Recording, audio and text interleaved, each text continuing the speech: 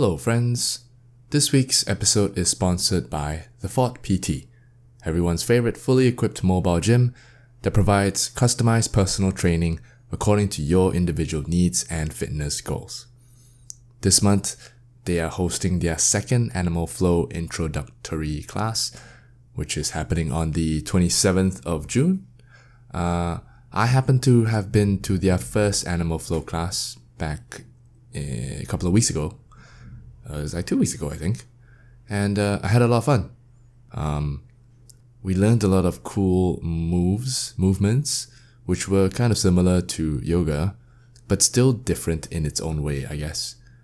And they call it flow for a reason, because there's something about it, there's something about this particular movement that it's similar to yoga, where it really puts you in that flow state. So you are always very present in your body, and you're in the present moment, So yeah, I like it. And if you are interested to learn a little bit more about this innovative movement style, check out their Instagram at The Fort PT and secure your slot today.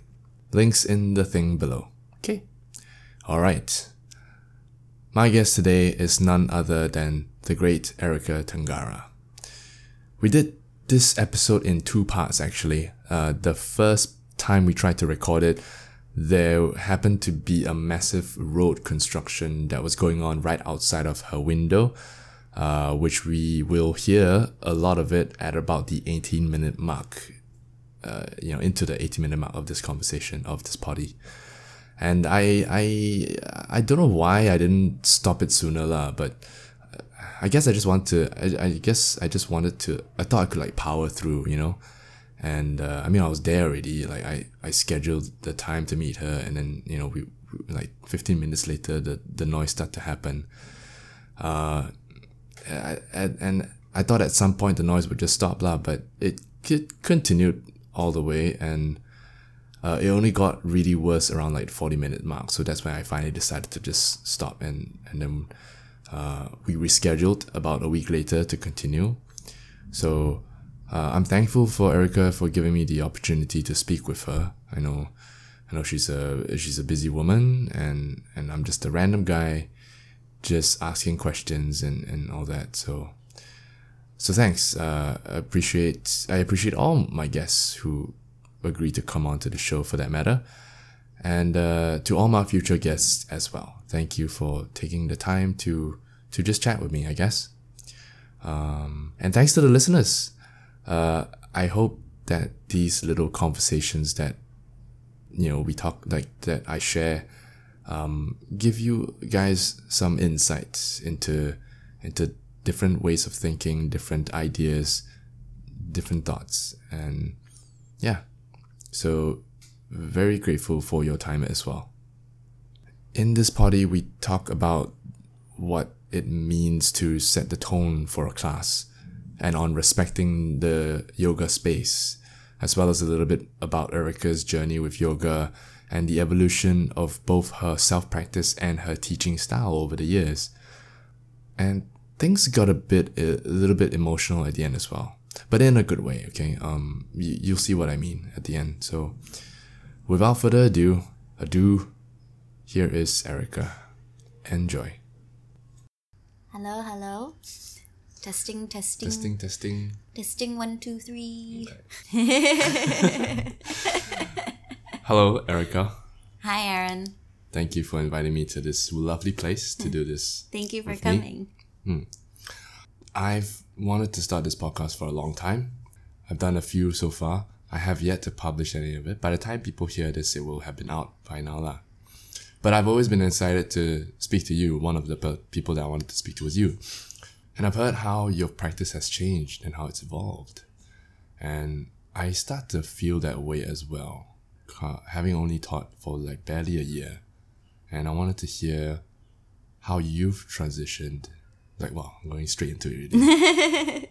How has your practice... Okay, let me think of how to phrase this question. How has your practice evolved over the years? What was it before? How is it now? And what do you think has factored into these changes, or what brought these changes about? Yeah, well, I've been practicing now for 5 years. And 5 years is not, wow. Okay. Yeah, not that long. Not that long, but it's not okay. Yeah. If I'm looking back, it's like, wow, many years, but it does, if we're going to compare to like how long yoga has been around, it's really I'm still a baby. But I started yoga at a studio called Affinity Yoga in Singapore. Yes.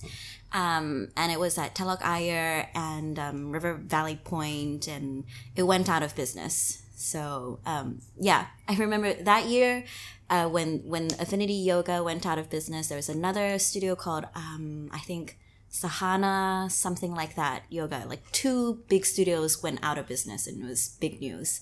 But that aside, that's where I started yoga, and it was hot yoga, and it was Bikram. But it wasn't called Bikram at the time. It was just called like Hot B or Affinity. Because they can't copyright it. Yeah. And they also had their own sequence called Hot A. It was a variation of Bikram yoga, but I actually loved it. My very first class was with a teacher called Caroline O'Shea, and she was Irish. And I just remember during the class thinking, oh my gosh, this beautiful blonde Irish woman with the most amazing accent is like telling me to like lock my knee and pull here and push here. And I come from an athletic background. So for me, I always thought yoga is something so gentle and easy. And then suddenly I came into this Bikram scene, and it's like really intense and really hot, and the teacher is shouting at you, and I just loved it. It's so, I feel like I started yoga not in a very yogic way, but it brought me in, and that can only be a good thing, right? Because it's now my career in my life. I mean, Bikram yoga is a style of yoga that's quite different from other styles of yoga. In terms of the poses, in terms of the teaching method. But why do you think that Bikram resonated with you so much at that time? Like, why did it draw you in? Did you feel like you needed that? Yeah, well, I stopped being an athlete because I tore my ACL playing touch football, and after that injury, I hung up my boots, and I felt so lost because post-injury, post-surgery, and even rehab, I still couldn't run. And to me, like, at the time I felt, if you can't run, you can't exercise. Like, you can't play any sport if you can't really run. And I couldn't really bend my knee. It was just always, the pain was always there. So I knew I needed to do something that was easy and simple and low impact. And I hate cycling. I don't really want to do swimming. And yoga at the time seemed perfect because it's an after work activity. It's only an hour. I don't have to program anything myself. I just pay and show up and get out. And the sequence itself was so simple. It's only 26 postures.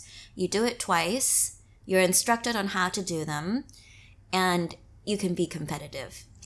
And I love to be I'm still competitive now today.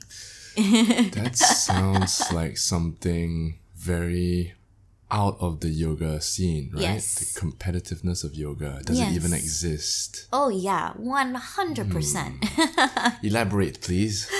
I mean, Instagram, of course. Right? I mean, everybody is always competing with themselves. Everybody loves a progress picture, right? But this doesn't just apply to yoga. Like, people in general love transformation. If you want to have transformation, there needs to be a desire to change. Right. The desire to change can stem from many things, ego or whatever, but everybody is a little bit competitive either with themselves or with other people, or studios are competitive, or, teachers can be competitive. And I don't think it's a bad thing. Essentially, most of the time it will come from a good place. Everyone wants to do something better than they're already doing now. And so long as you don't let it, make you a crazy person, then... there's a fine line between competitiveness and obsession, right? Maybe the word isn't competitive. Like, yes, you want to be better. You want to be better than the person that you were before. And if the progression of poses, like from crow to handstand or whatever. That's a healthy progression. Yeah. Okay. Yeah. So I mean, so long as it doesn't take you down this road of making you upset with who you are. So. But that might be the root, you know what I mean? Yes. Yeah. Oh, for sure. I mean, when I started yoga, I was coming from a place where I felt like I couldn't do anything. I was at my like all-time fitness low, just hadn't done anything. And doing Bikram, surprisingly, I was already quite flexible considering I hadn't worked out. I couldn't squat or touch my toes, but despite that, I felt like, wow, I can actually do this. So comparing to what I thought I was to then seeing what I could actually do, that's a bit, okay. Right. I mean, that's why that's the hook. You need to, and that's for a student, but as a teacher point of view, when you can make a student believe in themselves a little bit, you know you've got them. Wow. Yeah. I like that. Yeah. So in that sense, are there elements of ego and competitiveness? 100%. Okay. For sure. Wow. Yeah. But it is not a bad thing. Okay, I see. Yeah. Oh, this is very interesting. Because we've been told, or at least like the stories, the culture of yoga is that, okay, you leave your ego at the door, your body's where you need to be at this point, don't care about what other people are doing, which is true, yes. That promotes self-love in yoga. But also, if we look at it from a progression, for a transformation point of view, you have to be a bit competitive to yourself, not to others, let's say. Yeah. To have that healthy growth. And if you push yourself to a certain point, you will break the barrier and you will improve. So I can see that as a positive thing as well. Yeah. And I think in the most raw state, a person in the very beginning is very competitive with themselves. Over time, it will change. It changes from being competitive to just desiring something. And at some point in your practice, you have everything. There's no more to desire. Then you're kind of like stuck. And then that's really when the real yoga begins. Ooh, okay. I agree with that. Because what if one day you can do a splits, and one day you're like, all right, now I'm going to do over splits, and then you can't be splitting all the way. There's going to be a point where you can't do it anymore. And once you reach that peak, then what? What's next? Yeah. And this applies to being, for me at least, just both a practitioner and also a teacher. And it will affect your personal life, your career. It's all part and parcel. Okay, I have a lot of questions already from that. So you were saying that as a teacher, to be able to show students their capabilities, how does that, like, how do you do it? Like, it's Well, this has changed over time as well. So see, we're talking about the beginner. Yes. Right. So in a beginner's class, to not only introduce newbies to yoga, but also how to give them that strength. Well, I would say for a lot of people, like I'm just gonna move this. I can't see your face. Oh, okay. Yes. Yeah. I would say the what's really popular in yoga, of course, is arm balances and inversions, or extreme flexibility. So when I first started teaching, for me, teaching crow was, I hate to say it, but it's like an easy sell, because crow pose looks so simple, but it is so hard to do. And when a student can finally understand it and you were there helping them, that's the easy hook. And I used to be obsessed with arm balances and inversions, and that was, I would say, that was almost like my brand. And it still is to some extent. Yeah, it is. To a little bit, but actually, surprisingly, I don't really teach arm balances and inversions that much anymore. And I also used to use flexibility. So I'm still known for backbending classes, but at the same time, right now I only teach them once a week on Thursdays. I don't teach them that much. Nowadays, I teach less poses and just moving Functional. or alignment and mind to body connection, in the sense like, does someone know how to move their toes the right way, or move their wrist the right way, or internal, external rotation? Do students understand this? But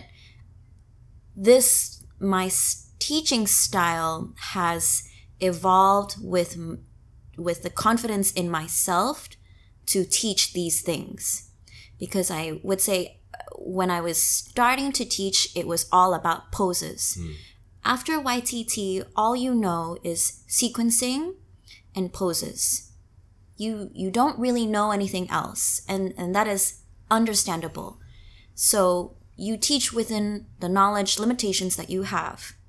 But over time, you will start to see that it's only poses. It's only sequencing. And you might realize that some students get it. A lot of time, those people are either people who have previous athletic background or dancers, because they have that awareness of the body. Exactly. But what about the other students? You have to care for those people too. You can't just leave them behind. Then you start to really think about yourself as a teacher. Is what you're teaching truly valuable? And you as a teacher, as a student, you experience that yourself, because you stop doing just poses. You stop doing just sequences. You start to look for the teachers that give you more articulate information. And you don't always want to flow and just listen to good music. You really want to move intelligently, carefully, and mindfully, and you realize how good it makes you feel. And then you're like, wow, this is what my students need to know. Then you start to teach that. You get more confident with it. And that kind of journey from being just a pose teacher or a sequencing teacher to now thinking more about alignment and specific types of movement, that's the journey I've taken with my own body, and therefore that is what I will teach my own students. This seems like a very interesting evolution. And you discovered this all by yourself through your own journey. Yeah, well, also through teacher influences. Right. So I would say in the beginning of my practice, there was Bikram yoga, and Bikram's speech is, to me, brilliant. Is so good because, it's so simple. I mean, I know a lot of the terminology is very controversial and stuff like that. But that aside, you as a student, when you hear that, you are very confident in the teacher. A teacher that learns that speech automatically learns how to be confident, how to deliver confidently. And a lot of time you can see the difference between a Bikram teacher and a regular teacher who's been to other YTTs. One is vocally a bit stronger, and one is vocally tends to be a lot softer, a bit more nervous, especially in Asia.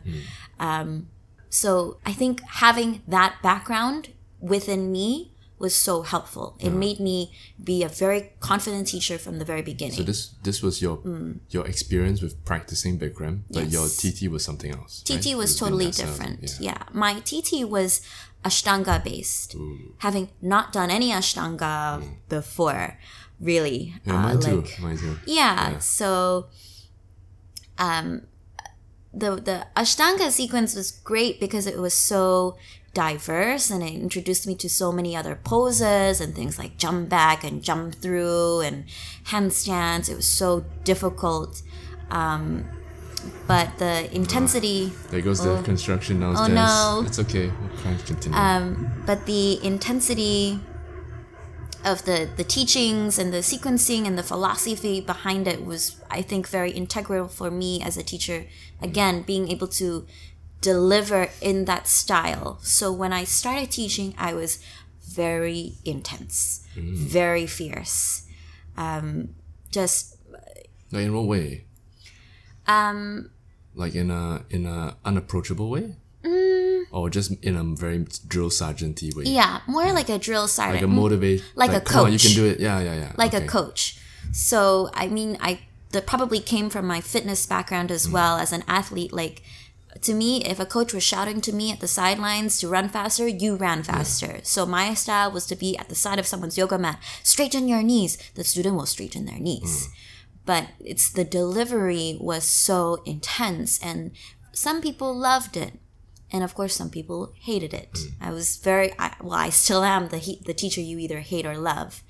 But over time, my delivery has completely changed.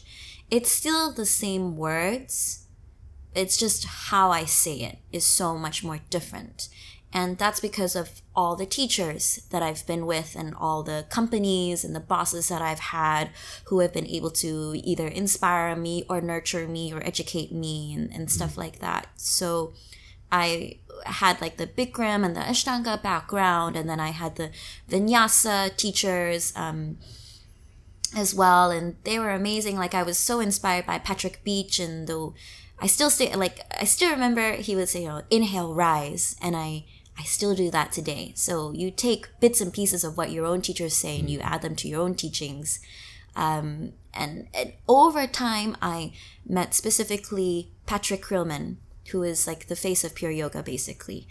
And his own teaching style changed so much over the years. He used to be a DJ, so he was very much into music. And he was very vinyasa based. And he was, over time, inspired by Anusara and Iyengar yoga. Mostly Iyengar yoga. And so at some point, he... All right. Over time, he completely stopped teaching with music. And then completely stopped teaching vinyasa. Then what does he teach now? Now, just strictly Iyengar style. Okay. Iyengar inspired. Yeah, so it was so much flow, and now it's so static. And is that a progression? Yes, I think so. I think it when you're... Well, it will depend on the person, but for me, having practiced from going from moving so much to then now having to stay very static and focusing on engaging this muscle or lengthening this part of my body, it made me feel so good. The poses were not that deep. But after the class, whether it was a 90-minute class or a 3-hour class, I didn't feel dead tired. I didn't feel like I wanted to go home and go to bed. I felt like, wow, I feel freaking good. And it took a while for me to appreciate his style because I couldn't go so deep. But after having done his 100-hour YTT, I'd never felt so good physically. And then after that course, when I went to my regular classes, it felt different. I was like on my best game. Like I could do everything. So what does that mean? Is this a matter of sequencing? Or yes. So there's something about... It's a bit of everything. It's sequencing, but it's also intelligent sequencing. And within the sequence, your intelligent instructions. So a person who instructs down dog, you can see straight arms, straight spine, tailbone up, push your heels down. Or you can say turn your inner elbows forward, push your shoulders to your ears, or arch the lower back. Or you can go even deeper. Patrick's style will be from the back of your inner elbow to the front of your inner elbow, rotate forward.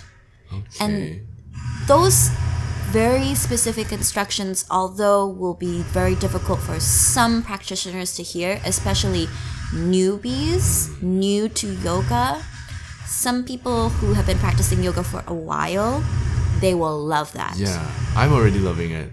Yeah. Because I'm struggling, I want to say struggling, but I'm trying to think of cues that I can use in a more advanced class that can be beneficial to people who know how to get into downward dog, who know how to get into warrior 2. What else can I say to help you as the advanced practitioner engage or to bring more awareness to certain areas of the body that you may not know is required in this pose? And that inner elbow thing, face it to the right, that sounds interesting. And all this comes from going to classes Yes. and learning from other teachers Yes. and reading and whatever, right? Yeah. Yes. I would say going to classes is the best form of Improving- staying current, improving your practice, improving your teaching. and being inspired though. yeah. That yes. is the key. Like as a teacher and as a full-time yoga teacher, like I teach 15 classes a week all year round, and I've been doing it now for 4.5 years. You can't be teaching the same thing every year. At some point you start to question yourself, like, what am I doing? Ooh, like- this is interesting. I feel like I'm gonna reach that point at some point. Yes, Yeah, you it's the you will. evolution, lah. Yeah, you will question everything. And this comes from self-reflection and as you do yoga, you do that a lot. And as a yoga teacher, okay, we only teach like 2 or 4 classes a day, but we have a lot of time to think Yeah. and reflect Yeah. about who we are as people, who we are as teachers, who we are as students. And it's so important to not let that get you down. You'll feel at some point like so lost and a little bit like you don't know. But as you mature with your practice and your teaching, you meet certain teachers who probably went through the same type of struggle, you become inspired by that. Yeah. And I think for me, Patrick was that turning point I really needed, because him having transformed so much made me realize that not that I shouldn't care, but at the same time, I shouldn't really care. Like, change is not a bad thing. Don't be afraid to change your style. And don't be afraid to truly teach what you truly believe within the given moment. One day if you want to go back to teaching with music, okay, just teach with the music if that's what you're feeling, if that's what inspires you. But if you believe so truly in your heart, your sequencing, your poses, your methodology, teach it. And you will attract those students to your classes, and those students will understand why you've done it. Teach to those people. And not to say don't care about the others, but let the others have freedom to explore until they want to come back to you. And if they still come back and still want to leave, that's fine. Yeah. But you don't tell them what they're doing is the wrong thing. You just let them come and go. Right. Yeah. Let them explore themselves. Yeah. Wow, I feel like this is such a high level kind of thing that, like, as a new teacher, I'm not even aware of these things here. Like, I know I feel something. Like, I feel like whatever you're describing, I feel like I feel it. Yes. But I'm not aware of it yet. Yeah. And it feels like I will come to a point where, like, oh yeah, I remember that time Erica told me that this is gonna feel, and I will feel it, and I'll acknowledge it, and then that's where you will learn whatever you need to learn when the time comes. Wow. Yeah. This is interesting. Yeah, so Okay. it's why I only teach with music in my flow, yeah. core, and yin classes. I mean, music helps. Music helps to a certain extent, but if it helps, but if it's used as a distraction from bringing the awareness away from the body and towards your music, so I'm just listening to the beats and I'm not being aware of what I'm doing, then it's not helpful anymore. Oh yeah, for Right. sure. That's why like music with lyrics, that kind of thing. Yes, it keeps you motivated in core, right? If you need to like get a little bit more energy, just like when running. Yeah, Without any music, it's quite painful to run. You're in your own thoughts, but that's the point of yoga. You have to be there and being in your own thoughts, but still letting it be putting it aside and Yeah. being okay with that in Yeah. your own head. yes. And but I also think it's important as a teacher to not rely on music. So there was one time I did an outdoor event, and it wasn't that well organized, and it was supposed to be a core class by Marina Bay Sands, and I don't like outdoor yoga. Yeah. It's distracting. it sounds very good. It sounds very appealing and everything, but actually in the given moment, it's not that great. But I thought the company would provide me with a sound system. There was no sound system, and I didn't bring my own speakers, so Silence. I had to teach this intense core class with no music. That's when I realized, like, wow, I depend on music so much. And then having done Patrick's course, there was one time he said, if your students are coming to you and telling you that they love your music, your teaching is not right. Whoa. And I was like, wow, all my students do this. Yeah. All the time. And I mean, It's not a bad thing. It's not a Yeah. bad thing. I mean, you have to take Patrick's words with a bit of grain of salt because he loves music. So, Yeah, I mean- he used to be a DJ. He still loves music, goes to Burning Man and all that stuff. So he's awesome. But it just made me realize, like, wow, I have such a high dependency on music. This can't be good because there are going to be certain points when I don't have music and I still have to teach. And what am I going to do? So I changed my music style from just regular, like, mainstream pop music to just the hand drum. Ooh. And that was a very good transition, which was inspired by Dylan Werner, right? Because he was playing the hand drum a lot. And it was great because it's the same music and it's kind of puts you in a trance. Yeah. You know, it's so, the It's tone. meditative. It's not like, it doesn't change too much. Yeah. You know? Yeah. So it was a very good transition and students actually loved it. And then at some point, no more music. Yes. And I think in the beginning it was a little bit difficult with all the awkward silence. But actually, over time, I began to love that silence. Because actually, the classes that I go to don't have music. And I, as a student, I don't You're feel. not aware of it, yeah. Yeah. So the music is really just teacher dependency. So, yeah. For me, I mean, I like music, but I also like silence. Yes. And I feel that to not have any music in class, it requires you to have, as a teacher, a lot of ability to hold space. In a basics class where people are new and they're like looking around, like, what do I do? This is so quiet, it's awkward, I'm in my own thoughts, they're freaking out.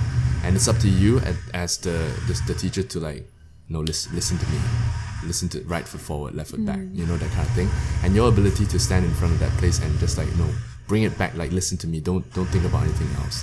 It's a lot of confidence, it's a lot of experience that comes with that ability. Yeah. It's a assertiveness. Like, Gail, she always... Gail, she always tells me, she never fails to remind me how serious of a teacher I am. And when she first came to my class, she was kind of a bit shocked, like, wow, this teacher damn fierce. And because I always walk in and I don't really smile, I don't even say my name. I just say, let's get ready. Let's get started. That sets the tone. Yes. Right? In a way. Yes, I do that on purpose. Yeah. It's like a power move. Yeah, it is a little bit is. of a power Yeah. move. But it's just, I'm such a short person and I'm like a really young girl with these tattoos, walking with booty shorts or whatever, but it is a way for people to know that I mean business from the get-go. And therefore, it sets a really great tone for all the students. From the front of the room to the back of the room, they know it's time. Like, Don't fuck class, around anymore, yeah. class has begun. And I always want my class environment, yes, to be open, full of fun and love, but we're within the environment, we are serious. To respect the space, to respect the process. Yes, we are here to practice. This is not a social gathering. This is not marketplace. This is a yoga space. And we want to respect the practice and respect other people around you, respect the teacher, respect the studio. And you as a teacher, it is your responsibility to set that tone. You do it. Nobody else can do it. And you can do it, though, in any environment. You can do it in your own bedroom, your own living room. You set the tone. And so long as you understand that power, it's so bad to say power, but it is. But it is. Yeah, it's going to help you with your teaching forever. The ability to command a room, to be assertive, And when you do that, it will help your teaching so much, because students, they will pay attention to you, and nothing is better when a student actually pays attention to you. It's so annoying when they don't. Yeah. Yes. Right? And when they suddenly want to sit down and talk to their friend, you're Yeah. like, what the hell is going on? It's so distracting. They don't understand that, like, even if you're not, if I'm a downward dog, but you're sitting down for some reason, it's already such a distraction. Yes. Yeah, let alone if you're talking or using a phone or whatever. Yes. So, but you as a teacher, if that happens, I'm so sorry to say, but that's your fault. Yeah. Yeah, it You is. let that happen. But that takes time to master. I'd say, or I hate the word master, but to refine or something like that. Because when I first started teaching, I had a lot of students who were on their phone, Doing whatever, yeah. sitting down, talking to their friends, just not really there. Right.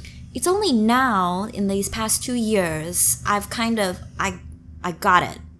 And it is the balance of being assertive but nurturing. Let me write that down. Yes. Go on. And that came from some feedback that I received from one of my bosses, Betty. So this was during the transition from Updog Studio, which is now our East Studio. So it used to be Updog, and it was taken over by Yoga Lab. It's just combined. And East environment is very different from CBD area. CBD area is all working class. Well, not class, but just like working people. Yeah. They're very high stress. A lot of time, high stress people like high stress workout situation. They like it to match, because in their environment, they have to make so many decisions. When they go to a yoga class, they want to be told what to do.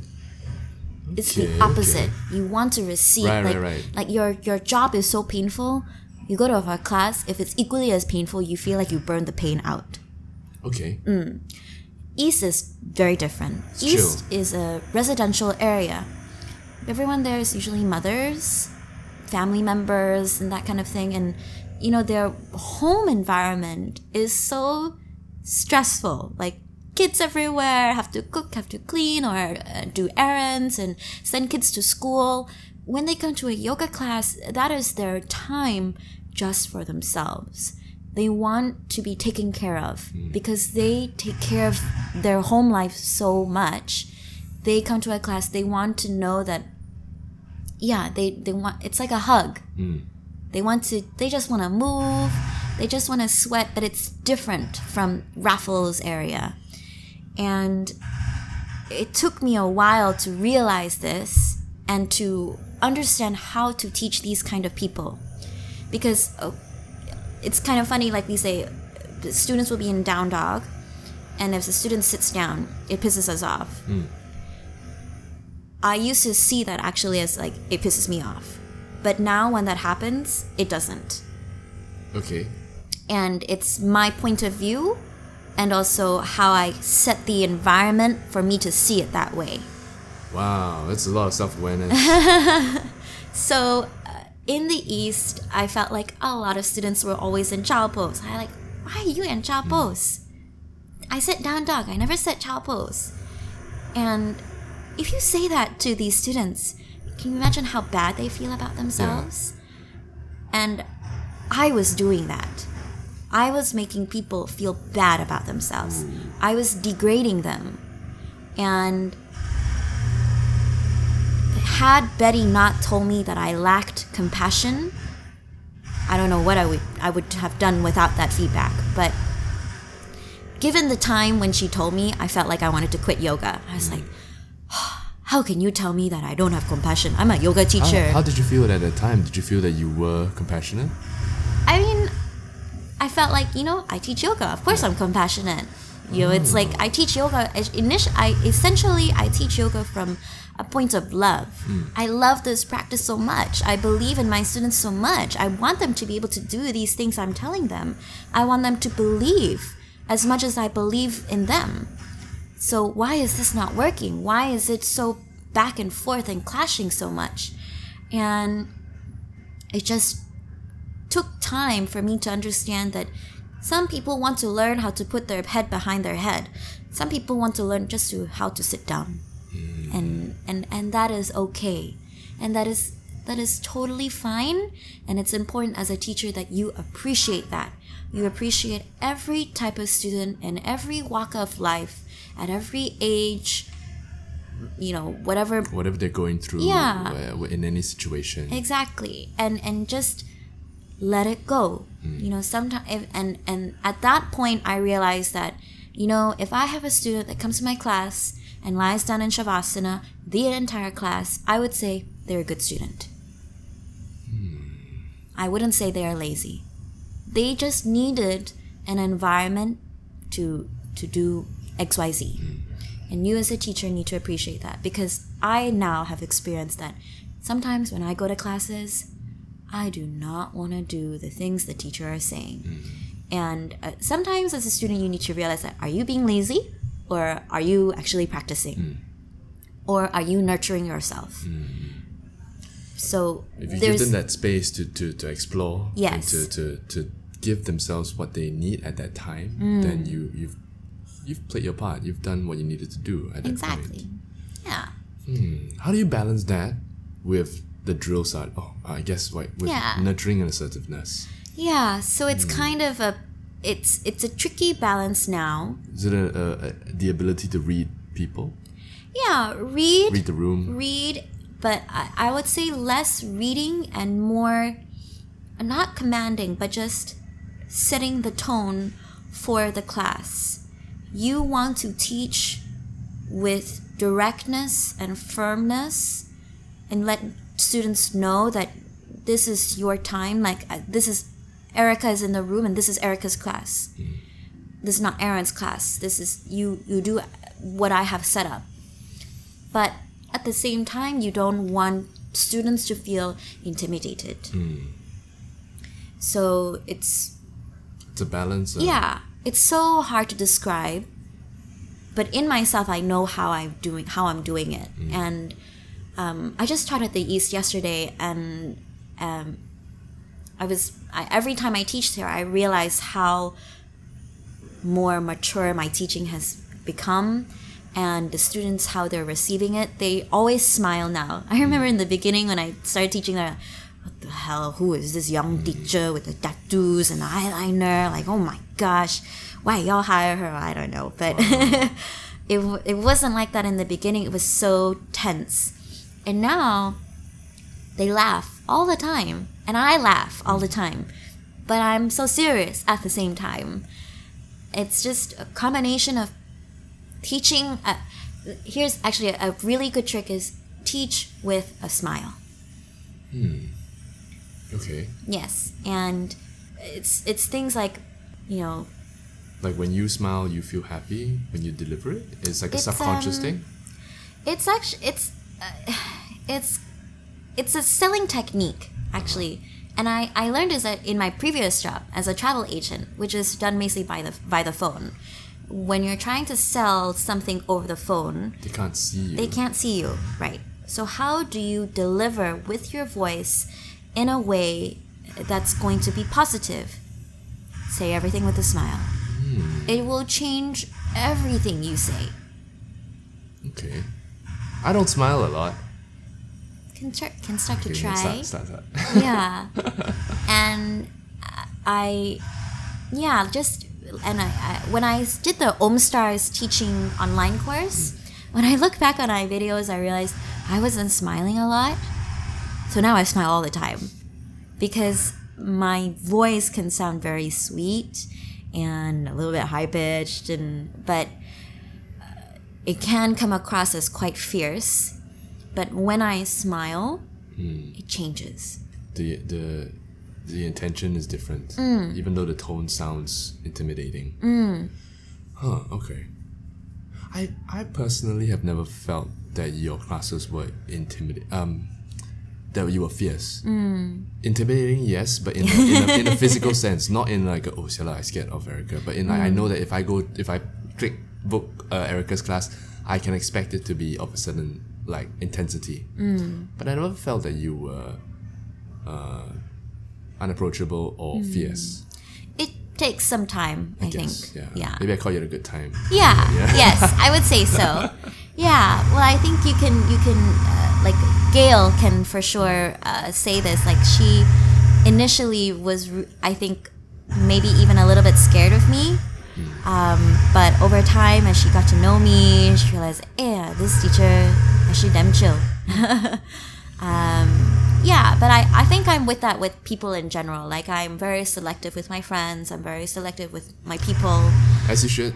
Yeah, and like as a yoga teacher, you need to be careful with who you spend your energy on.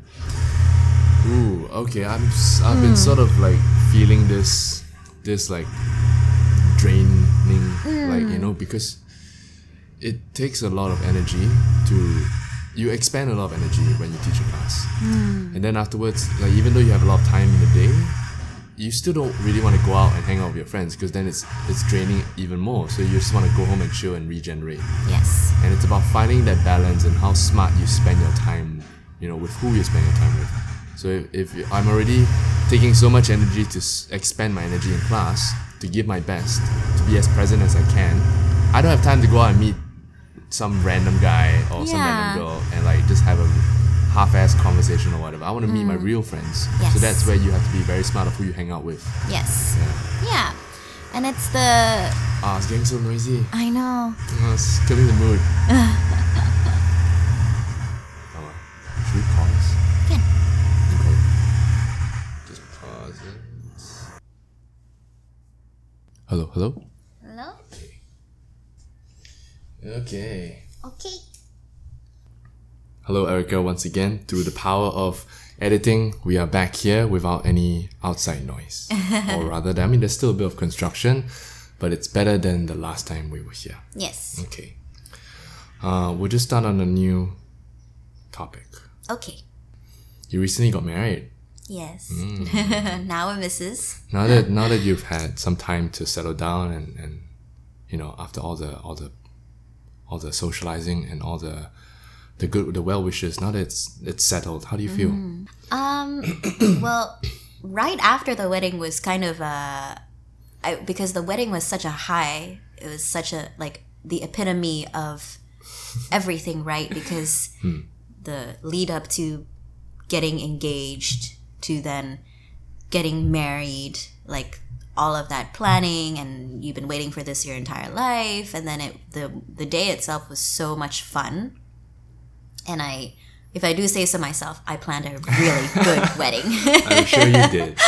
And so coming down from that was a little bit was really a down. It was like there was a low after the wedding, because you feel like, oh my God, that's it. Like party's over. Not in sense of dating or anything, but it's like you've hit a milestone. Like, oh, I've got married. Like, I'm done with the dating life. But it's a new thing, right? Yeah, but it's not really that you feel down from. It's more just for months, everyone's like, how's the wedding planning? What's your dress? What are you gonna wear? What's he gonna wear? What are you gonna do? And it's like, it's so much about you, and you just take all the attention in. Then on the day itself, it's like you have never felt so beautiful because everyone is telling you how beautiful you look. And then after that, people stop telling you you're beautiful. So then you kind of feel like, whoa, okay, all right, I guess I'm back on my own again. Right. The magic of the wedding, the magic of the wedding had worn off lah. At that point. I mean, it's kind of like waiting for Christmas, and then Christmas comes, and then after that, that's done. it. Yeah. Oh, okay, interesting. Yeah, I guess. Yeah, and so, but now that that's done, I've had some time to kind of reflect on what do I really want to do in terms of career and my personal life, and so I made the decision to cut down my classes. Oh yeah, I heard about that. Yeah. Which it doesn't seem like much to cut down only 3 classes a week. So I teach 15, and I'll be teaching only 12 June onwards. But for me, it felt like a really big milestone because it's like at least like 1 day off. Right? Oh yes, yeah, it's about 1 day off. It's like getting like your Fridays off for the rest of that. Yeah, it's a big deal. Yeah. So now I have 2 days off, Saturday and Sunday. So I have weekends back, which I Like a regular person. yeah. I haven't had weekends off since 4 years ago. And like 3 classes means 3 hours per week that you're not teaching anymore. And like when you say it like that, it doesn't seem like much. But when I made the official decision to cut down, it felt like A huge weight lifted off your shoulders, in a sense, I'm sure. yes and no. In a way, I felt a little bit guilty because Guilty to the students? no, sorry to the students, but I just felt guilty in a way that like my partner works so hard, right? He works 40, 50 hours per week. Right.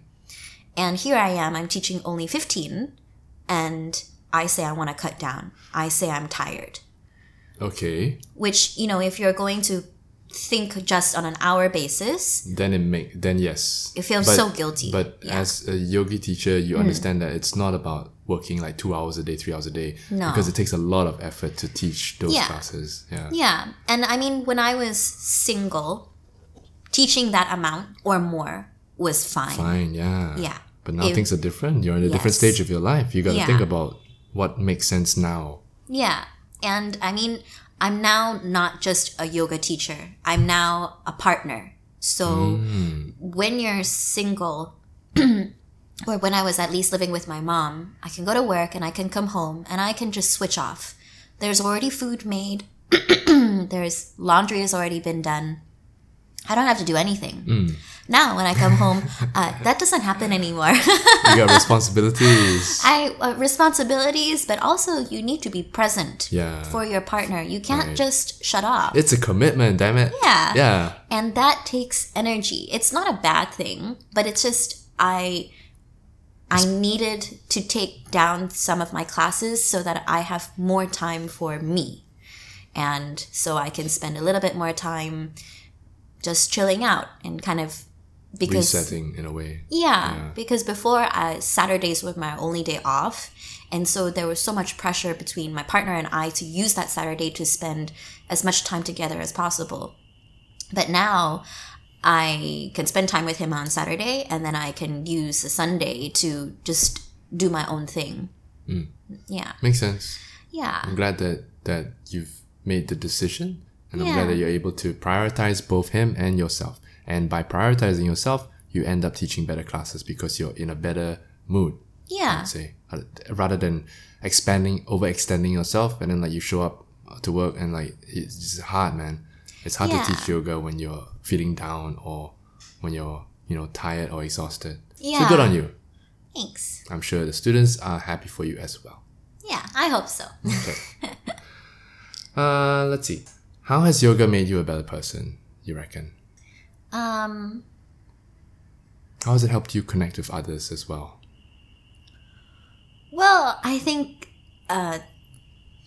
this is an interesting question because, Yes, I pride myself in interesting questions. well, it's an interesting question if you have an interesting answer. So, Depends on the question. The question draws the answer out. Yes. so before I started yoga, I was a very headstrong person. I still am. It's just that the way I came across was very intense. So like, I'm an Aries, I'm an only child, I'm a female. So combination of all those things, when I want something, I usually get it. And the way that I get it may not always be in the best of ways. Or when I am delegating, a lot of the time I got feedback that I was very fierce, This is during teaching yoga or just in general? even before yoga. Oh, okay. So my personality has always been like the headstrong way, and people either liked it or they didn't like it. I would say in the corporate world it worked very well to my Yes, advantage. I would think so, yeah. Business was great. Yeah. But in the yoga world, it can be either or. People, again, they will either love you or hate you. But that's just to the yoga world. But in general, in the world as a whole, it's the same thing. It's just that we're only talking about yoga. So when sometimes someone asks me like, how has yoga changed me or made me a better person? I think yoga, in me teaching yoga, has really helped me open my eyes in terms of how am I representing myself as a person, as a teacher. It's helped so much to make me quickly learn that whether I lack sympathy or do I lack empathy or things like that. But if I didn't have the yoga, I think I would have learned that anyways. Is it? Yeah. Oh, okay. I think as you get older, people are not so afraid to tell you that you have a stick up your butt and you need to get over yourself. Okay. So I would say just teaching yoga has been a catalyst. It's helped speed things up, I would say. But if I didn't have yoga, it would have happened naturally over time anyways. I don't know about that. Like, I feel like because of the yoga, that people will reveal, like, people will be more critical of you. People will tell you like, hey, this person is whatever. But in the corporate world, they may not be as honest with their words in that sense. They might just, especially if you're in a position of power or authority, there's gonna be people that will suck up to you, and then you don't realize how you actually are. But in the yoga world, it's a very honest world, and it will reveal yourself to yourself in that sense. Yes, and no, because the yoga world, you still have people who suck up to you. Oh, that's true. Oh, okay. Yeah, in that sense, it's sort of the same. Yeah. I see. Like, if I'm going to compare, like, if we're talking about feedback, how do we receive feedback? In Singapore, you don't receive feedback face to face. Ooh. You only receive it online. Right. This is the Asian style. Yeah. Nothing to your face. Non-confrontational. Avoid at all costs, right? Cannot fight. No, not in public. Only online with no face, no name. But when I was, I taught for a really short while in Sydney, and over there, feedback is instantaneous, like right in your face. Like, give me an example. Like, give me an incident. I guess someone just came up to you and like, "Fuck you! I hated it." Well, no, not just negative feedback, but I would say in terms of positive feedback, people would tell me straight away that they really liked my class, which is rare in Singapore, I would even say, to receive positive feedback like that. But in terms of negative feedback, I remember there was one incident, my colleague, she was teaching, and it was a beginner's class, and she had just received feedback from her managers that she needed to teach a bit faster. In a basics class? In a basics class. Like, I think maybe her speech was maybe too slow, or who knows. I don't really know the context, but I think speed was something they told her that she needed to work on. Right. So then came the beginner class that she taught. I happened to be manning the front desk, and suddenly a student just came out. In the middle of class? In like 10 minutes into the class. Like, barely had even started. Right. And I was just like, is everything okay? Like, do you need water or something? And it's like, no. You need to tell this teacher that class is not a beginner class. Like, it's way too fast, or it was like just so in my face. And it was this man just so angry and amped up and upset. So, this is not something I'm very used to. I'm just like, okay, I'll let her know. I'm so sorry, and just let it go, right? But at the end of the day, it was kind of funny because her feedback from management was that she needed to teach faster, and then a student got upset. So then, So what's so feedback says you're too fast, slow down. She teaches, in her own eyes, a slow class, and then this guy interprets it as being too fast, and he was angry about it, and he thought complaining it to you will make it better for some reason. Yeah, I mean, it's just more confrontational, right? But that's a cultural thing, I guess. Yeah, I would say in Australia, people are much more confrontational. Right. Okay. Yeah. Huh. Okay. What are we talking about? The how it's helped you connect to people, and then you gave that example. Yes. Yeah. We digressed. So, Do you have a point to this? well, I guess I would agree that yoga has made me more empathetic, for sure. That would be the biggest one. Okay. I think I came into teaching yoga at a very young age. Right. And And you're still growing. You're still learning about yourself, I guess. yeah, I mean, the brain doesn't fully develop until you're like 27, 25, 26, 27. So I was very much in my own head. Right. But I think that's also understandable as any fresh teacher at any age. Because teaching is daunting. Whether you're good at it or not, it is daunting, especially when you're starting. Because nobody there is there to guide you. You can receive as much feedback, you can read as much as you want, but until you actually physically teach, you don't know. And you can't just do 1 hour and think you got it. You gotta keep on teaching hours and hours and hours of different classes, meeting different kinds of people, and that is when you go through the experiences, whether they're positive or negative, and then you learn from them, and then that will then condition you to be the teacher that you are today.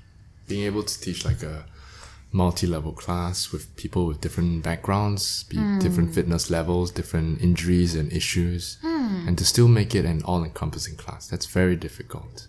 I still struggle with it. Yeah. Or just, I don't really like the word multi-level because I still, I think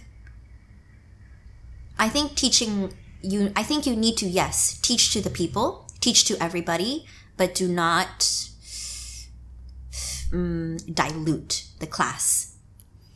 I think I know what you mean, but elaborate a little bit more. Like say there was a Okay, beginner. let's- Like say there's a beginner in class, never do yoga before, and it's a power class, yeah, right? you And then still that- teach a power class. Right. You don't teach a beginner class. Okay. But you help out the beginner as much as possible. You inform the beginner that this is not a beginner class, but you don't do it in an embarrassing way. And that is a skill. How do you warn someone without making them feel bad about themselves? So, I mean, that is a skill in itself. And that will take time in your delivery. And for me, it's just, I always ask them at the beginning of class, like, is anyone doing yoga before for the first time, or is someone doing power class for the first time? And if they put their hand up and I haven't really seen their face before, then I'll just let them know, like, if this is your first time for a power class, just relax. You know, if you want to just watch. If you want to just lie down, Okay. just lie down. And I think you want to make sure that you inform a person that when they're not doing something, that is It's okay. fine. Yes. This is interesting because yesterday, 2 days ago? Yesterday. I was teaching a powerful class, and there were, as I saw the people stroll in, I was like, okay, I'm gonna plan this sequence, like sequence number 8. That's what I'm gonna do today. And then this couple came in and they were very strong. I've seen them before. Nice couple, handstand people. You know, they can do it. So I was like, oh, okay, these guys are here, so I'm gonna amp it up a bit. So I start to switch to sequence B. So I have sequence B now. I go upstairs, all right, and I said jokingly like, is anybody's first time doing yoga here for some reason? Because this is a powerful class, and if Power Flow in YM is the hardest class, right? And then there were this group of girls, and then they were like, oh, she's first time here. Then I was like, first time yoga ever? She's like, yeah. And I was like, are you kidding me? Like, why you bring your friend first time yoga ever to a powerful class? Why you're like, I was a bit like annoyed, but then like, and I was a bit flustered also, and I didn't really know how to handle it. So I told her like, it's okay. You can just take rest, take child's pose, whatever. And then I continued the class, going back now to the easy sequence. And as I continued with the easy sequence, the energy of the class it became higher. So I was like, all right, this is kind of cool. I switched back halfway to the harder sequence halfway through. So it satisfied the advanced practitioners, but then I could see the new person, even though she was strong. She wasn't like weak, but she was strong enough to do it. But she was just confused, like what's Warrior 2? What's all this? She doesn't know, but she's still fit enough to continue it. But you could see that she was a bit frustrated, and I didn't know how to help her, because if I went over and kept adjusting her, it's going to make her feel like shit. And if I didn't pay attention to her, she's going to get confused. So then I was like, oh no. And I sort of just try my best to keep an eye on her, but I would focus more on like 90% of the rest of the class being okay with it, like, cause they were having fun. So then at the end of class, like, I didn't get a chance to speak to her or her friends, cause I was talking to someone else. But like, I wish I had at the end of class sort of given her a bit of more reassurance. Like, I'm glad that you came to yoga. I'm glad this is the first time. I'm glad that your friends invited you here, but like, go to the basic class and at least give it another chance in case you didn't enjoy this class, you know. But I didn't reach out to her at that point, and then like now it's gone. At that moment, it's gone. So it's a bit like, how do you handle that? How do you satisfy? Yes, you teach the class, but then you lost that one person. And if it's a beginner, that person might come and say like, "Wow, yoga sucks. It's so hard. I don't want to do it anymore." Then you've lost that one person, you know. One person out of the million that you're going to teach is not a bad thing. That's true. You're going to lose many, many more along the way for many different reasons. I think if a beginner is entering a hard level class, it is not your fault. It is the system's fault. That's just how it is. So then do you not believe in teaching multi-level? I think there's a market for it. So it's a great business plan. Right. But realistically, like, there are levels because you're trying to separate out the intermediate from the advanced people. Having a very multi-level class changes the class, right? Unless you're very good at managing or your students know how to manage themselves. That's a very hard combination to have. Like, all the stars align to have this kind of thing. Exactly. It's only once in a while that does that happen. But, you know, like, if you're teaching a class that has 40 people and like 20, or 10 people are beginners, but 30 are there to go, you teach the 30 people? I think you should teach to the class. What did people sign up for? Yeah. You can't change a powerful class into a 101 class or a basics. And what if it's a power class or a power flow class and everyone in there is a beginner? Like, not say like everyone there is first time yoga, but like, let's say you can tell first off the bat, like, they are beginner practitioners. Do you still, like, what do you do then? You modify your sequence a little bit and demo a lot. But you still teach the class. Yes. So then priority is to teach the class. Yes. That's number one. Because and then adapt that class to whatever the students are. Yeah. You would never. That makes sense. Yeah, because you don't want to set them. You don't want to set their expectations to think that, so like 20 people come into the class and they think, so this is the power class. Now those 20 students separate, and then like 5 of them go to another teacher's power flow class, and they're like, wow, why is this so hard? Yeah. You've then made it more difficult for another teacher, and then you have then like lowered the standard of the power flow class for the studio as a whole. And then the student's going to feel like you are not the good teacher, or maybe the other teacher is not a good teacher. Then, so interesting. I think this is something that I struggled with a lot, especially when Yoga Lab took over Updog Studio, which is in the East, and it's now our East studio. So CBD area is known for having students that are a little bit more like garang style, like they want to go for it, right? They're like, they worked so hard during the day, they want to burn at the end of the day, so they'll go ham. East is residential area, lots of families, lots of kids. It's a different crowd, and you have to respect that. And a lot of the students that are there, they're married, they've got kids, grandkids maybe, and they just want to move. They do not care whether they can handstand. They don't care whether the class is strong. They just want to move. They want this 1 hour to themselves, away from screaming children and away from laundry, which is understandable. And I had a really hard time because a lot of those students were not getting my sequences, because my sequencing was always challenging. I had only known how to teach a hard class, how to teach a strong class.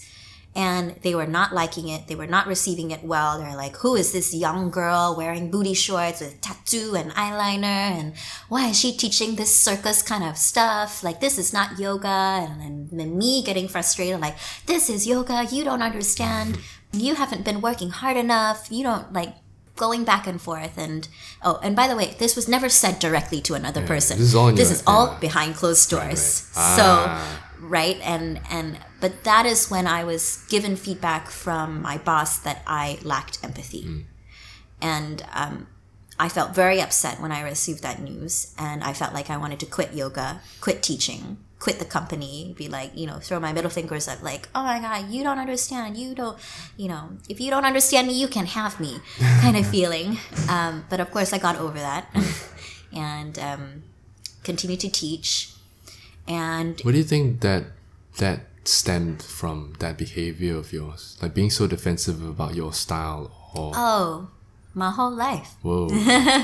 I'm an only child, so I've never had to share anything. Ooh. I've always had my way.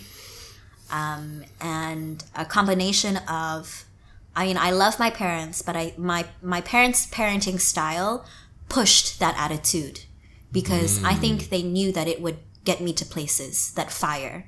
Ooh, okay. Because I was not a lazy kid. I was very, very active. I may not have been academically very good, but they pushed me. Yeah, I always worked hard, and I've always known that I must always work hard. Even though I never went to university, but I never did nothing with my time. I was always either doing a course or volunteering or working like at a shop selling clothes. It didn't matter, but I would always hustle. And so that has carried through with me into my teaching. And plus I used to be an athlete. So athlete, you only push. It doesn't matter if you get injured. You're a hero if you still play while you're injured. So just that kind of fire within me, combining it with yoga and then moving on to teaching at the East was just the epitome, I think, of a big realizing moment in my yoga career.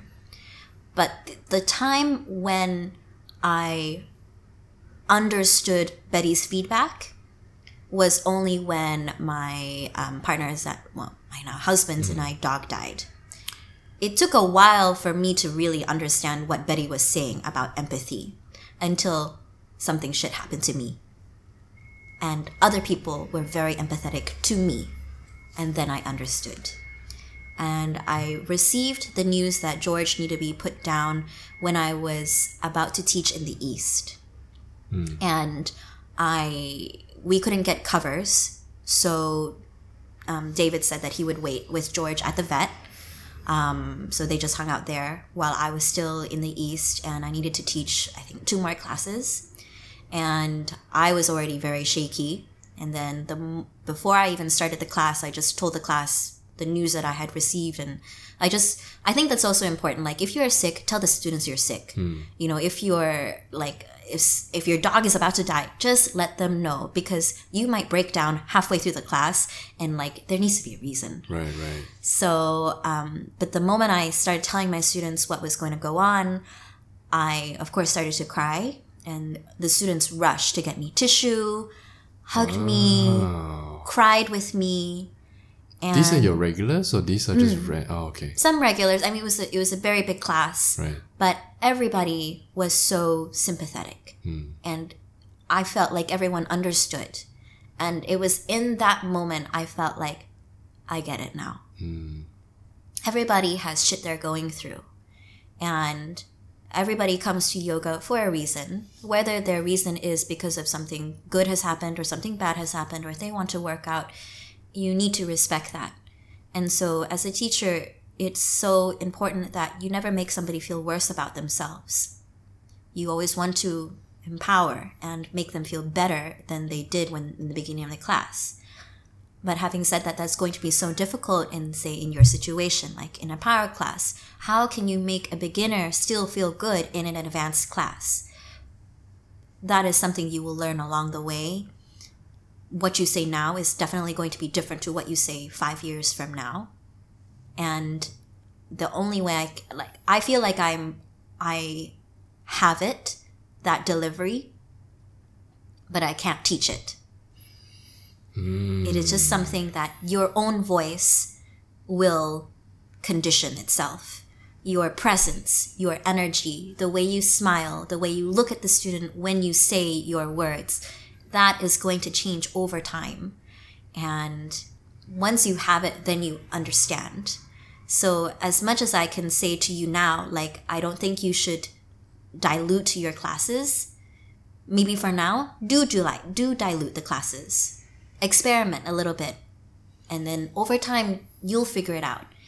And plus, with added on time, your name will condition itself, like as in your name as a teacher. People will start to know you. The right crowd will start to come to your class. Things can also fix itself without you even really needing to do anything. So that will help you avoid having that situation later on. Because right now, once in a blue moon, does that ever happen to me. But when I started teaching, yes, happened all the time. But now people know who I am. They know the type of classes I'm going to teach. And I know how to present myself in the class even though a student has never met me, I think once they see me walk into the class, they get it, that I'm a serious teacher. The reputation speaks for itself. Huh? Yeah. Wow. So it's just, there's so many layers to teaching, and yoga for sure is going to help you dive into those different layers. Man, you're so experienced. This is so interesting. Just like the last time we talked, it feels like the things that you say are things that I sort of realize are happening now, but it's only at the beginning stages. Like I'm starting to feel this or that, but then you've already gone through it and you know what I'm talking about, but I'm still trying to understand what you are trying to tell me in a way, because I haven't been there yet, but I see it coming, and I can see it's like I see the path, but I have to take my own path to understand, to reach the point where like, oh, we're on the same level. Yeah. Yeah. Interesting. Okay. A lot of things are going to affect your path. The studios that you work for, the locations that you teach in, the things that happen to you as well, how you grow as a person. Yeah, your personal life experiences, whether you're single or in a relationship, whether you're depressed or you're happy, whether you're earning money or not. All those things will have an effect on your teaching.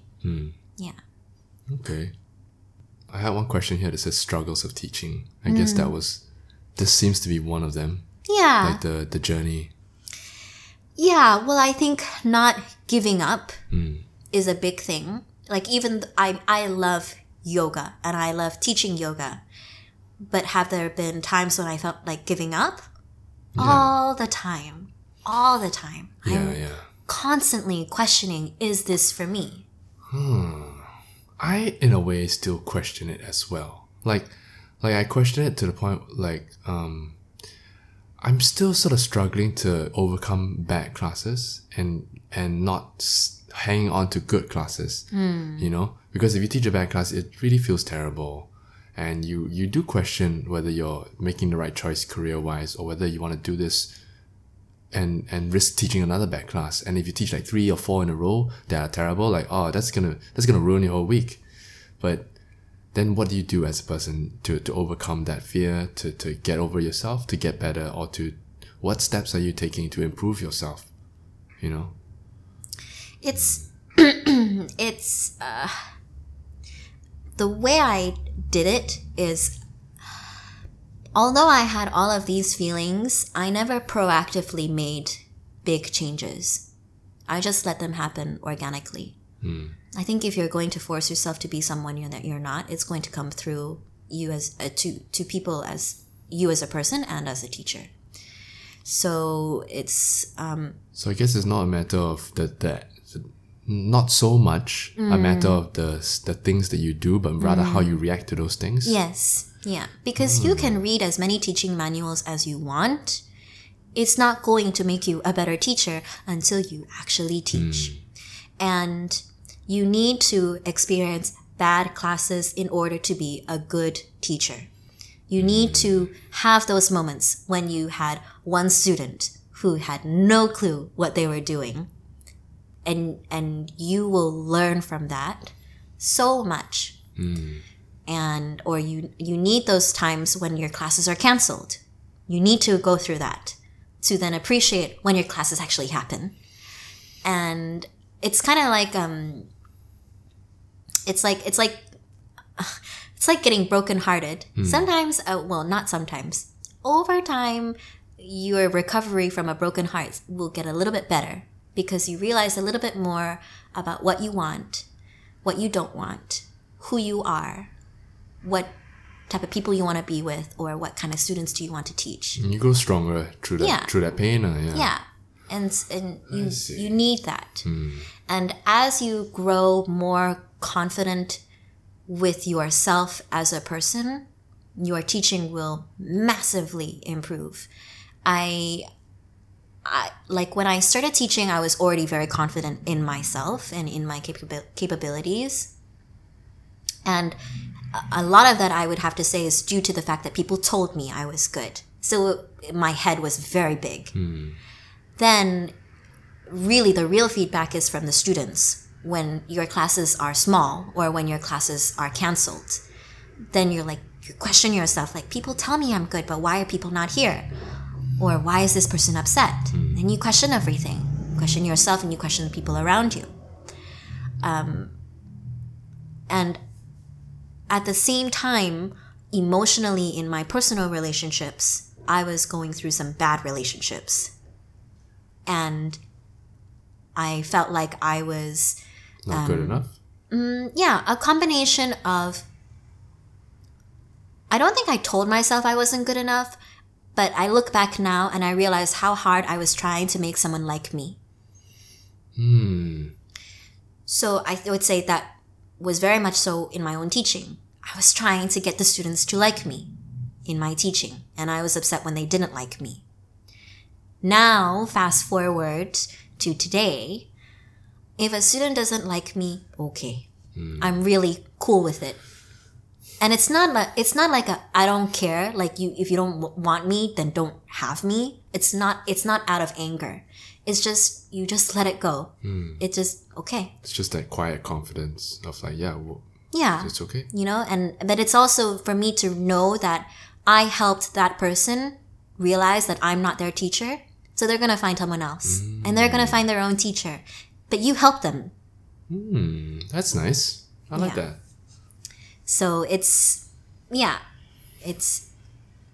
I would say I feel very confident in my teaching now because I'm more confident as a person as a whole. Which comes from experience, which comes from whatever circumstances that you go through and you being able to overcome those circumstances. Okay. Do you meditate? Do you have a meditation practice? Ooh. No. Okay. How do you keep so zen then? I'm not zen. Oh my goodness. You mean you have problems just like everyone else? Of course. Oh my goodness. So patience is not my virtue. But being in a relationship and being a teacher forces you to be patient, yeah. Yes. Patient with the students, patient with your partner. Okay. And patience was a big thing for me, and just reacting and letting it not get to me. Like today, my lunchtime flow class, which is usually quite a packed class, but today only 2 students signed up. And then Maya came to class, so it was then 3. So firstly, it was only 2 students. I was feeling, oh no, like what's going on? Is everybody traveling? Like where is everybody? And then Maya comes to class and I'm like, oh my god, is this a quarterly review? Is she going to be like assessing my class? And then high stress, right? Like, oh my gosh, what do I teach?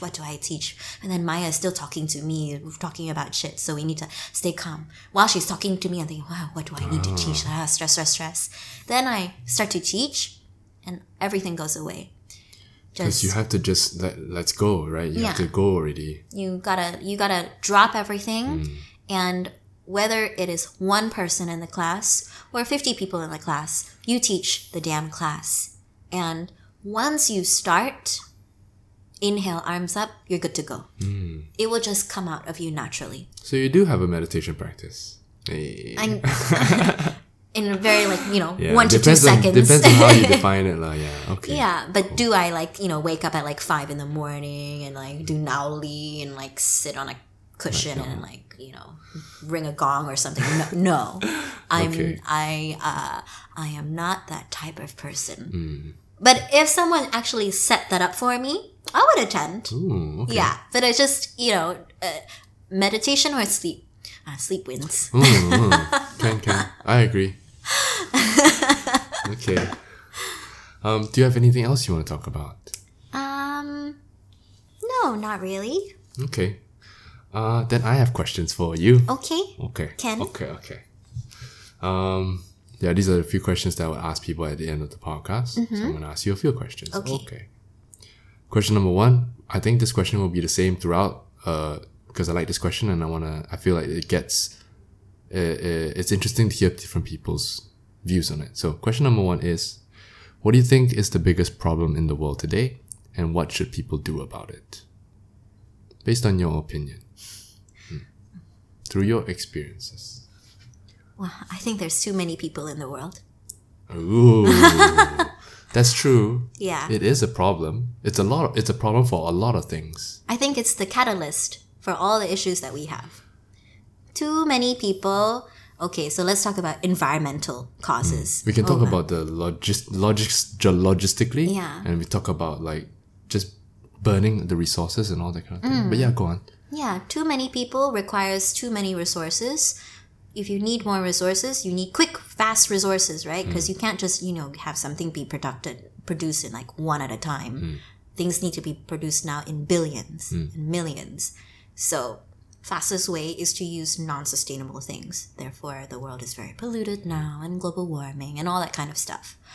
Then also, too many people has too many opinions. Opinions affect the political side of things, right? Red or blue or left thinking, right thinking. Managing people is difficult. So, yeah, I just think there's too many people in the world. What's the Too solution? many opinions. If you were the king of the world, if you were the king of the world right now, what's Stop the making cure? babies. Yeah, but that's we're doing the opposite right now. Everybody's like trying to make more kids. I would say everybody is trying, but like some countries are forcing people to Yeah. have more babies, and then some countries are removing abortion laws in different ways. And Would things you like want to have a that. kid? Oh, of course. I will add to the population happily. Of course, I will think my own kids are angels. I mean, in the most ideal world, I would have 4, but I probably only technically afford 2.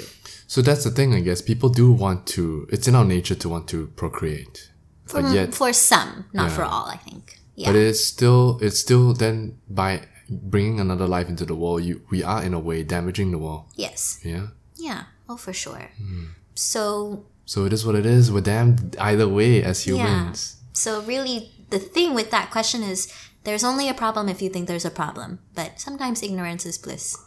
So if you don't think about it, there is no problem. Whoa. Okay.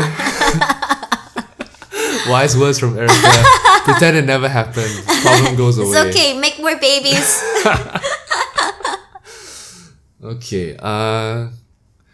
What do you value most in any relationship? Wow. Take your time. Think about it. Or you can list a few if you want, but I want the top one. Must have a number one, the ranking. I just think unconditional loyalty. Whoa. That's a lot to ask from someone. Yeah. I think I ask of that person because I know I'm a difficult person. And I know how difficult it is to be my parent. Yeah. Okay. It's hard for my mom to mother me. It was always that way. It's hard for my friends to be friends with me. It's hard for my partners to be a partner with me.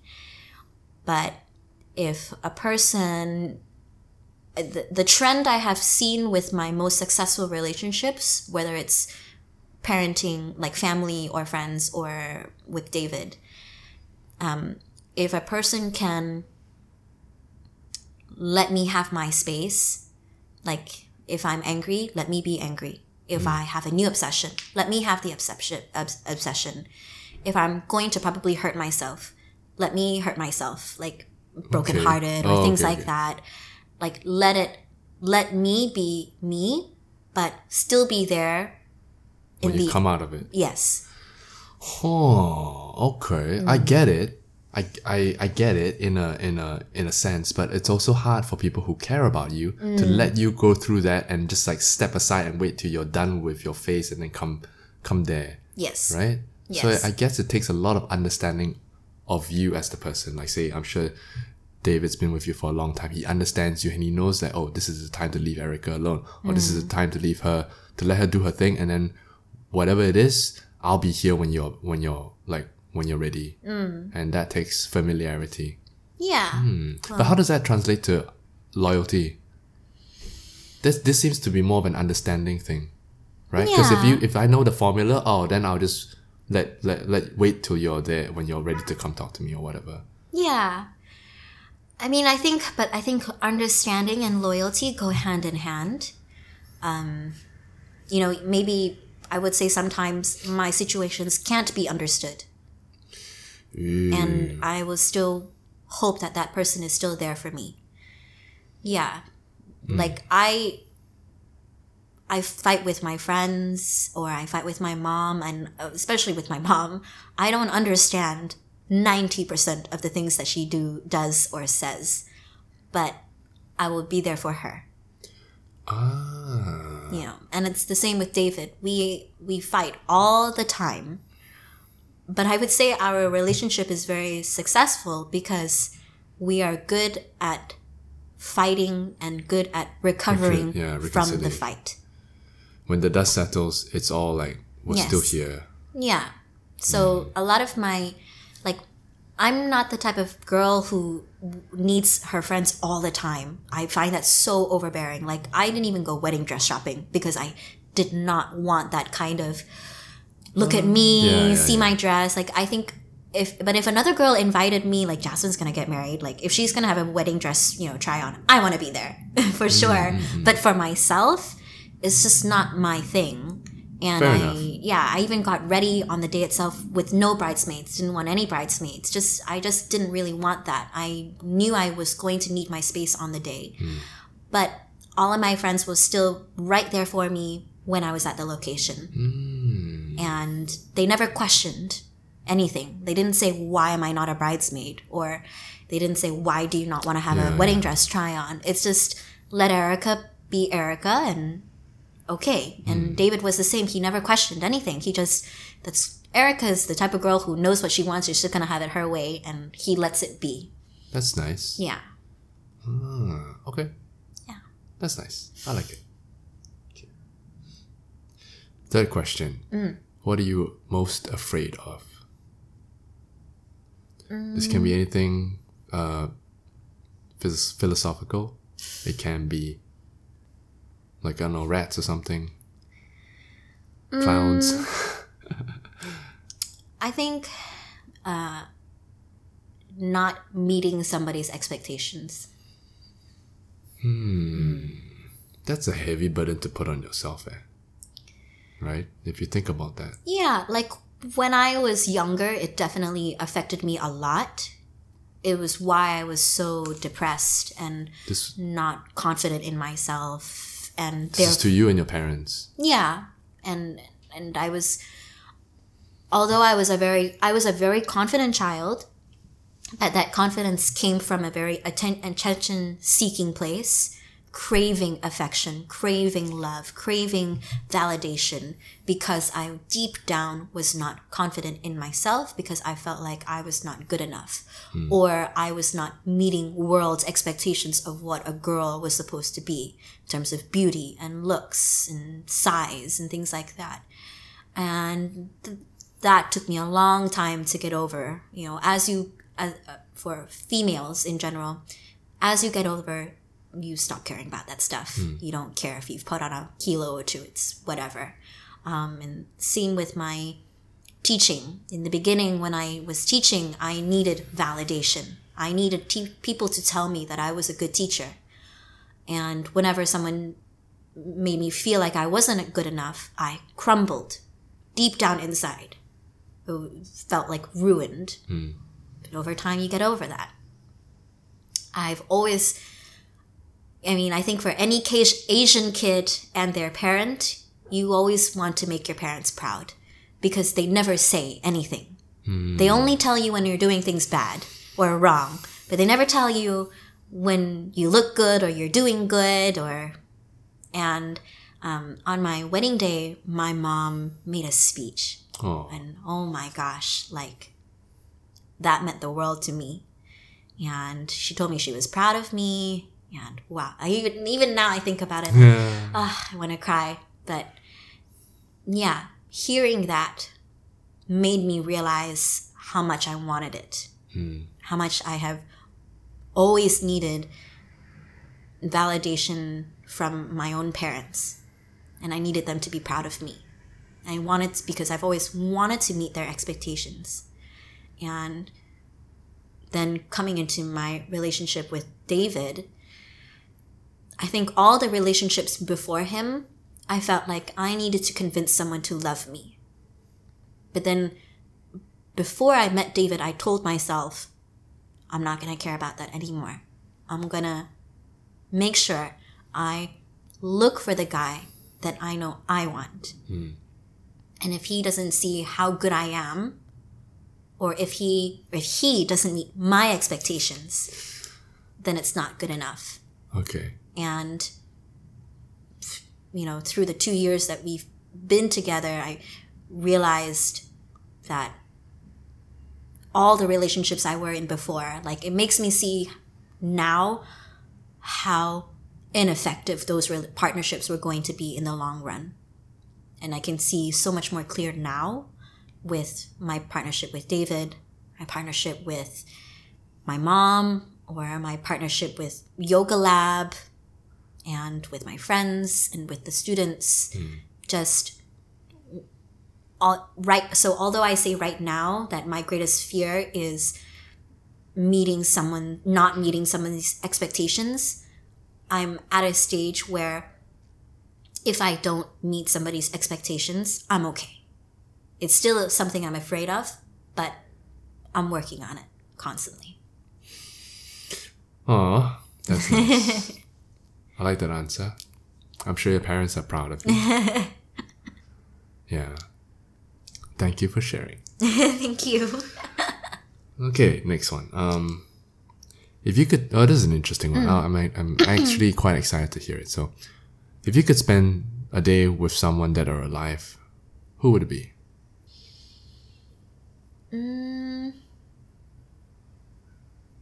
Too many already. No, not really too many. Because, if I'm going to think about it, is there anybody dead that I want to really communicate with? Not really. I'm the type of person where when something is over, it's over. So, yeah. That's interesting. Yeah. I mean, apart from when George died, that was very hard. But, I've never feared death. Yeah. Because I know. It's going to come anyway. There's no point fearing. It's in a way, it is very reassuring because it's a definite. I'm more afraid of things that I don't know about, like expectations. Ooh. Right? So that to me is more stressful than death. Okay. I feel like all the answers that you give are are your answers. Like it makes sense. Like of course you would say that. Considering who you are as a person and how you present yourself. Yes, that's what Erica would say. Of course she's not afraid of dying. Of course she doesn't want to meet anyone. That makes sense. Yeah. Okay. If I would say the person I would love to meet actually is maybe a person that doesn't exist. What do you mean doesn't exist? Like a fictional character? Yeah, like either maybe I would love to meet like a younger version of David, or the younger, like my mom before she had me, or maybe my mom when she was pregnant. How she was like at that time. Ooh, Yeah, that's or- interesting. Yeah. Oh, I always thought like this question meant to like having to talk to a real person.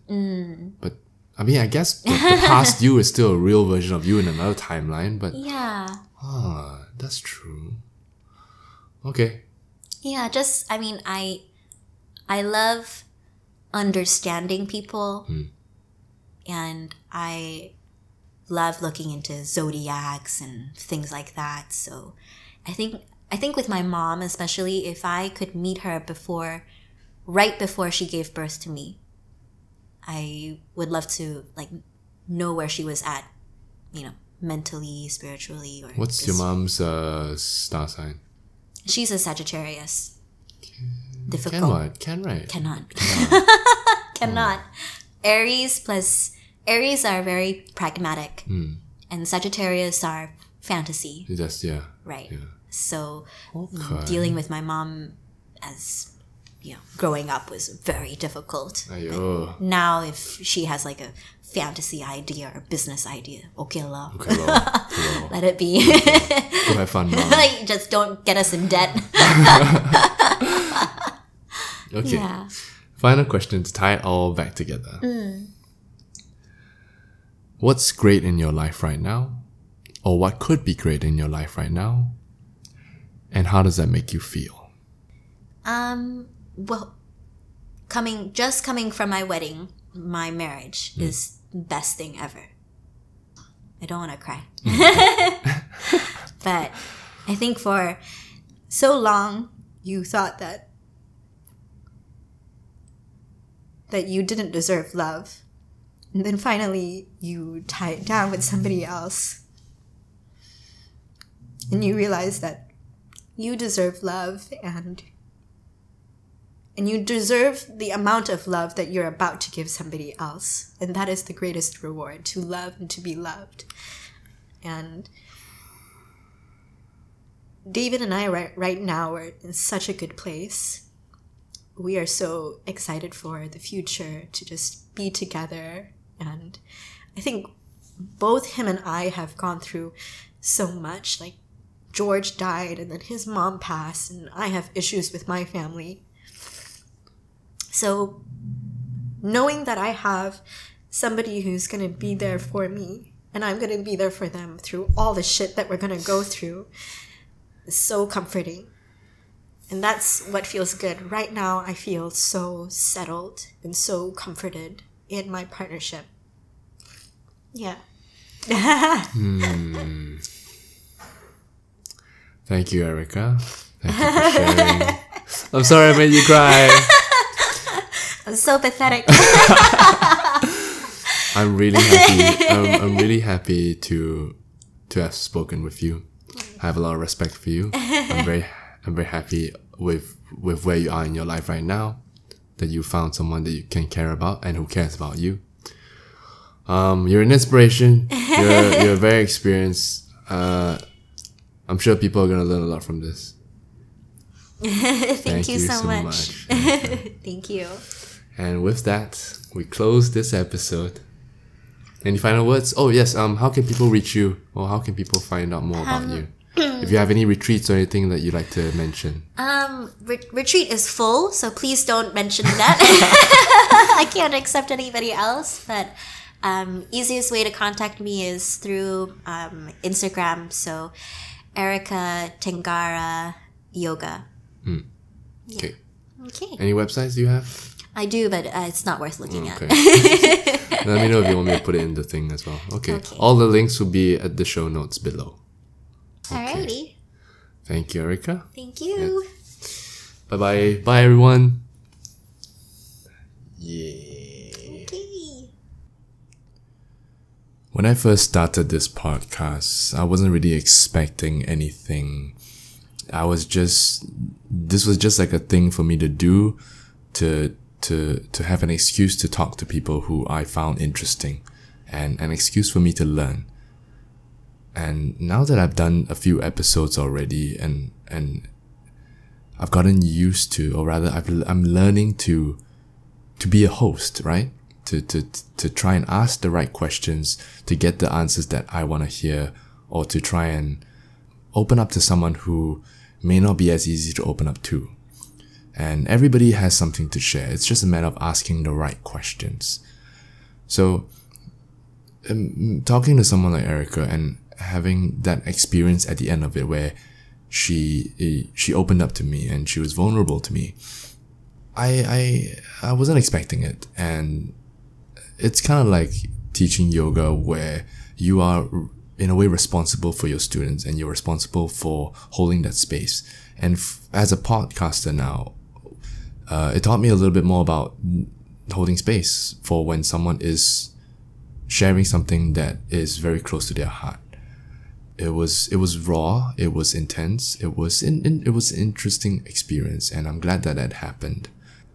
And it showed me like how we are like, we're all the same, you know? We all have insecurities, and we all have doubts, and we all have problems of our own.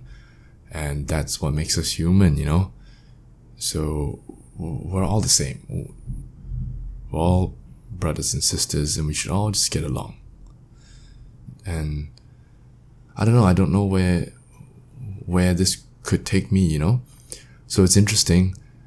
I've said interesting way too many times. But it is. It's I'm really excited to see where this goes.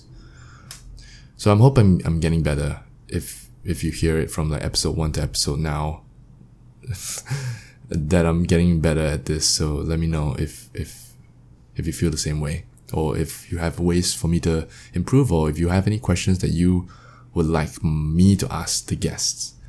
Let me know. Hit me up. Okay?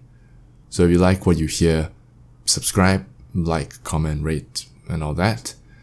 Tell your friends, share it on Instagram, tag me, I'll repost it. And yeah, if you have any questions, or if anybody knows of any other sponsors who are interested to, work with me, let me know. Or if you have if you know anyone else who would like to be on this podcast. Okay. I'll see you guys in the next week for the next episode. I'm starting my 200-hour teacher training, the second 200-hour teacher training this weekend, so I'm very excited about that. It starts this weekend, lasts for the whole month of June, so I'm going to be busy because I'm going to be working and training at the same time. So I don't know how I'm going to have the time for this party, but I'll find the time. Okay, just some personal updates. Okay, bye.